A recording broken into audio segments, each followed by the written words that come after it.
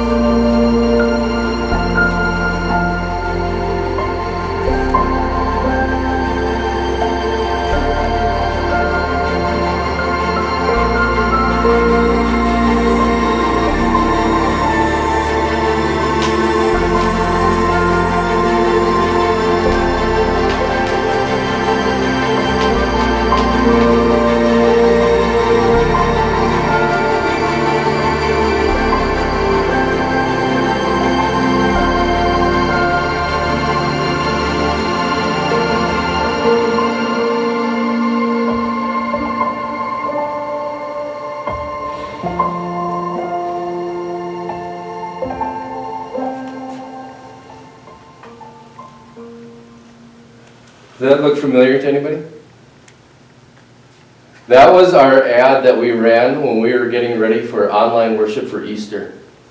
And so it was all on our social media and everything. We boosted it and got a lot of hits on that. But and then there was a little tagline at the end of it that showed our logo and said, you can have, in uncertainty, you can have the certainty of the life that you have through our victorious Savior. That was 8 months ago.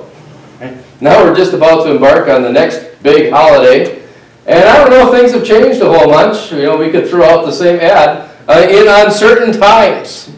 Although maybe it's a little more certain today than it was, at least we know there's a vaccine coming. 92,000 vaccines are coming to Nevada by the end of the year. And so while that's certain, we're maybe still not certain if we're going to get one or if you want one. So there's still some uncertainty with that. Or we are certain that we're going to celebrate Christmas, but we're maybe not certain what those celebrations are going to look like.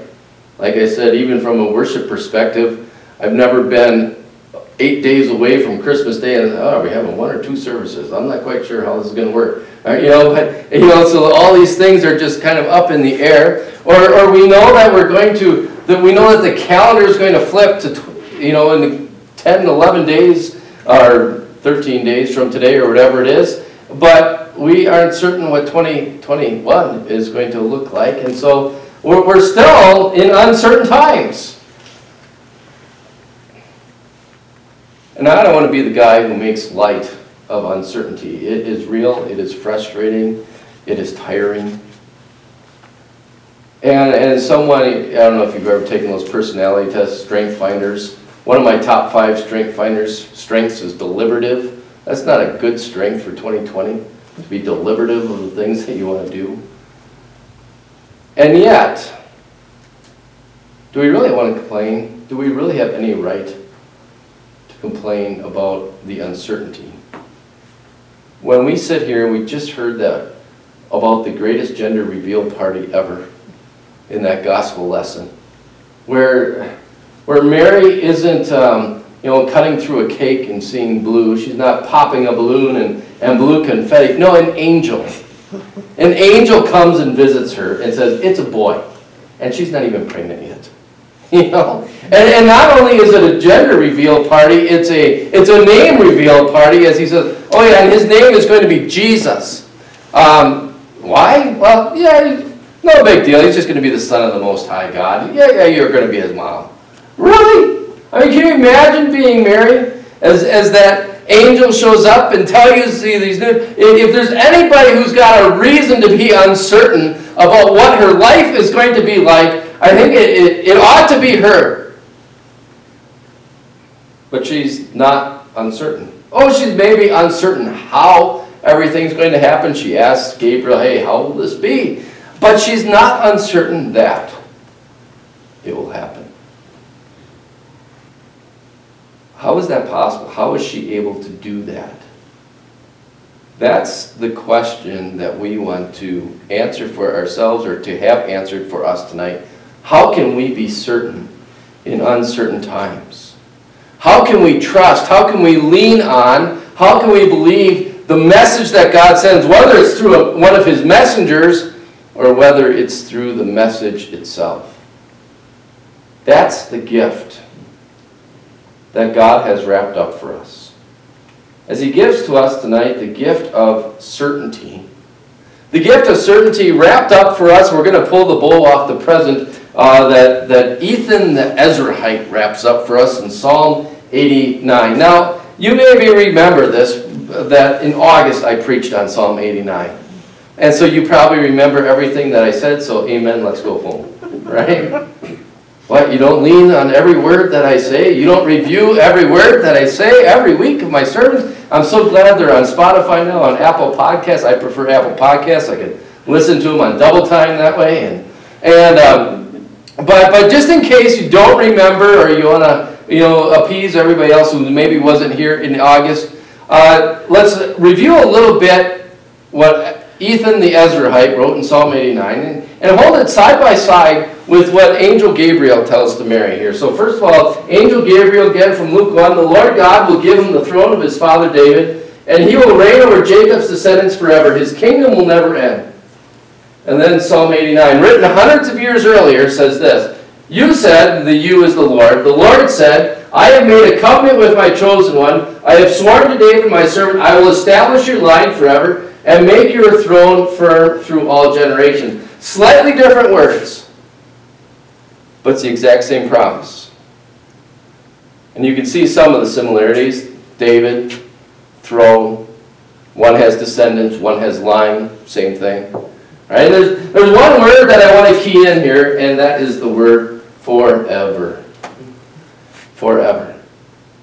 You can hardly hear that word in context of church, in context of Christmas, without maybe humming or thinking about that Alleluia chorus. Remember? Forever and ever, hallelujah, hallelujah, and he shall reign forever and ever. But even more unfortunate than my singing is that what that little word forever, unfortunately, is we can't grasp what it means. We don't understand it. We can't.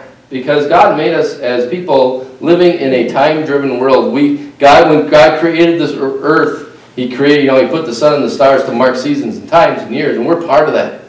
We're part of that world where we have 7 days a week and we have 365 days a year. And so we don't get this concept of forever. Whenever we use it, we usually use it as hyperbole or exaggeration, right? You're playing a board game with someone, this person's just thinking way too hard. Come on, you're taking forever, right? Or I guarantee on Sunday morning, somebody in our church will say forever in their homes before they come to church. Because they'll be running late, they'll be knocking on the bathroom door, and somebody, come on, you're taking forever, we're going to be late, right? Or you maybe think of a kindergartner these days that's just staring at the gifts under the tree and just longing to open them up. Say, oh, this month is taking forever. But when God uses that word, it's not hyperbole, it's not exaggeration. It's reality. And what he tells David here, what he promises David, is that your line, I will establish your line forever. And it's that in such a way that he gives the gift of certainty. How so? Well, think about it this way. Think about something that is uncertain in your life right now. And I'll give you a few moments to visualize that. What this word does is it leads us to look past that uncertainty and to see something that's certain. Because it says, what's going to happen? The line of David, which is Jesus, lasts forever. This is the constant. And so if there's a constant behind all the unconstants, if there's a certainty that stands behind all the uncertainties, it makes all these uncertainties have even a firm ground. We maybe don't know how will this be, right? But there's something that you can lean on. There's something that can give you strength and confidence and stability, something you can put your feet on, even in the midst of uncertainty. That's the gift that God is giving to us. Just the fact that Jesus is on his throne. He always was, is, and always will be. That line lasts forever. That is what allows us to face the uncertainties in our life.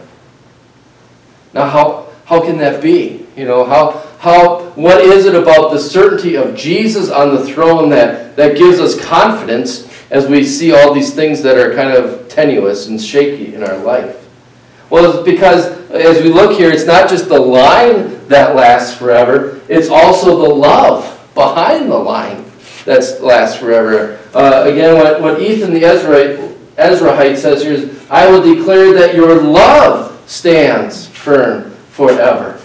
Now that's a phrase that maybe you and I are a little bit more used to. We talk about love lasting forever. If you grew up with the common table prayer, if you've learned the common table prayer, which I understand is not so common, but maybe you even say it three times a day. Give thanks to the Lord, for he is good. His love endures forever.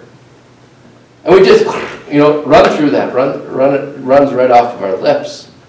But just slow down a little bit and think about what that means. That the Lord's love stands firm forever. Now, I often think of it like a parent who disciplines their child.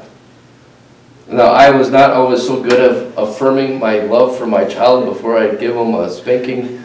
But you hear a parent say this, like, I love you, but what you did was wrong.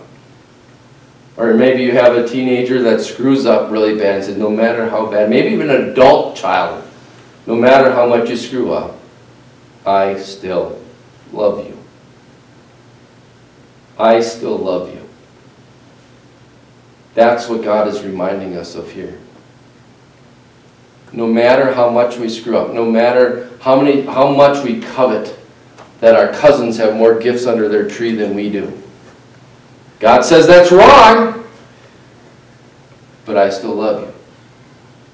Or if we click on that computer in places we ought not, God says that's wrong, but I still love you.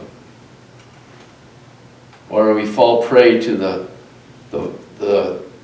trap of consumerism this time of year so much. And instead of, hearing God welcome and want our gifts, God says that's wrong, but I still love you.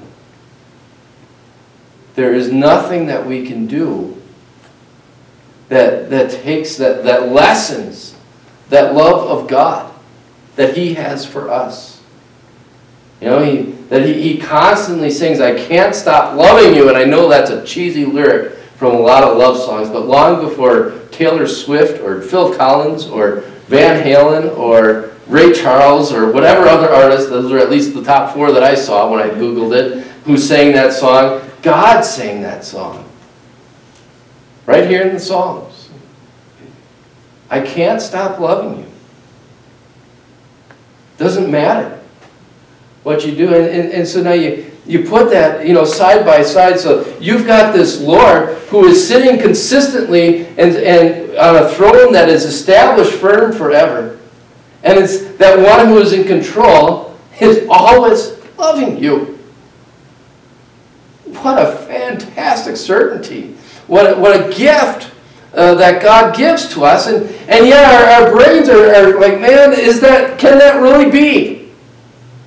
Because experience has maybe taught us something else. Experience has taught me, I have heard a lot of people say, well, I will love you forever. And then they stop loving.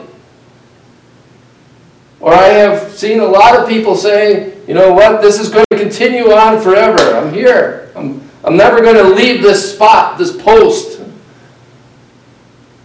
And then they're gone. You know, even I think with Jesus reigning, there's a part of us that we look like, really? Is he reigning in 2020? Did he abdicate his throne? For all intents and purposes, it doesn't look like he's doing a whole lot right now. Those are good questions. Those are honest questions. Those are lie awake at night type of questions. But they're not unanswerable questions. And those answers are found in this section of God's Word too.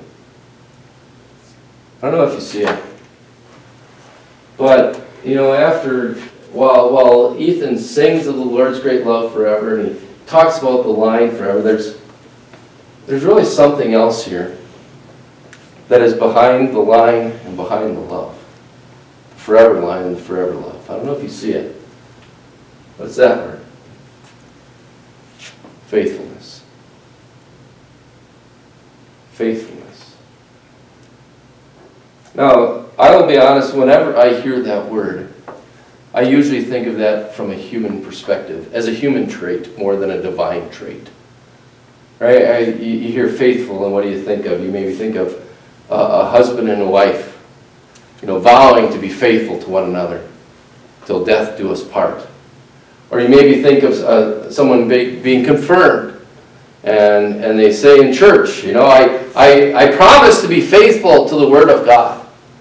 Or it was 2 years ago today, this week, that I preached my first sermon in this building. But before I was ever able to preach here, we had the most people ever in this building at one time, and I stood up here and I promised to be faithful to the Word as I served as your pastor.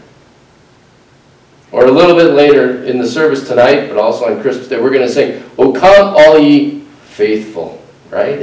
It's a human thing. But I wonder sometimes if our idea of faithfulness, because we tie, or maybe it's just me that ties it to human qualities so much, has lessened what a valuable trait that is when it comes to our God. When we talk about God's love, we talk about God being eternally in control. But don't miss the beauty, the value of God being faithful. You know, it's kind of neat. The word, the Hebrew word for faithful is amen. Yes, so shall it be. This is something you can count on. This is something you can lean on. That's the kind of God that you have. You have an amen God. And when you put that, you know, to those other characteristics or qualities here, I mean, anybody can say, well, yeah, I'm going to reign forever. But only the amen God who says, yes, this is going to be, can actually carry it out. Or anybody can say, oh yeah, I'll love you forever. But only an amen God is someone who can carry it out. And that's the God that you and I have. Someone who is faithful, someone who is an amen God, something that you can lean on and trust in. And that's his faithfulness is what makes all of his promises come true. Faithfulness, his faithfulness, is really what led Mary. Or his faithfulness is what the angel Gabriel reminded Mary of. I don't know if you caught that line in Luke 1, but it says, there's no word of God that will fail. What a beautiful thought. That's what led Mary to say, okay, let his word to me be fulfilled. Because God's word cannot fail. And as people living in uncertain times, what a beautiful thing for us to lean on. Because I don't think you and I, you know, we don't forget about trusting in Jesus as our Savior. What we forget is that we can trust his promises. What this does, it says they're one and the same. Jesus is inseparable from his word. Why? Because he's faithful. So whatever he says is certain. And what he says to you today is that he is in control. What he says to you today is that he loves you forever. What he says to you today is that he will always be there because he is faithful. And so, yeah, before I said, beginning of the sermon, I said, the gift is certainty. I jumped the gun. Because before we can be certain, the gift that we really get to open up tonight is the faithfulness of God. And because he's faithful, you and I can simply echo Mary and say, may your word to me be fulfilled. Because we know it will be. Amen.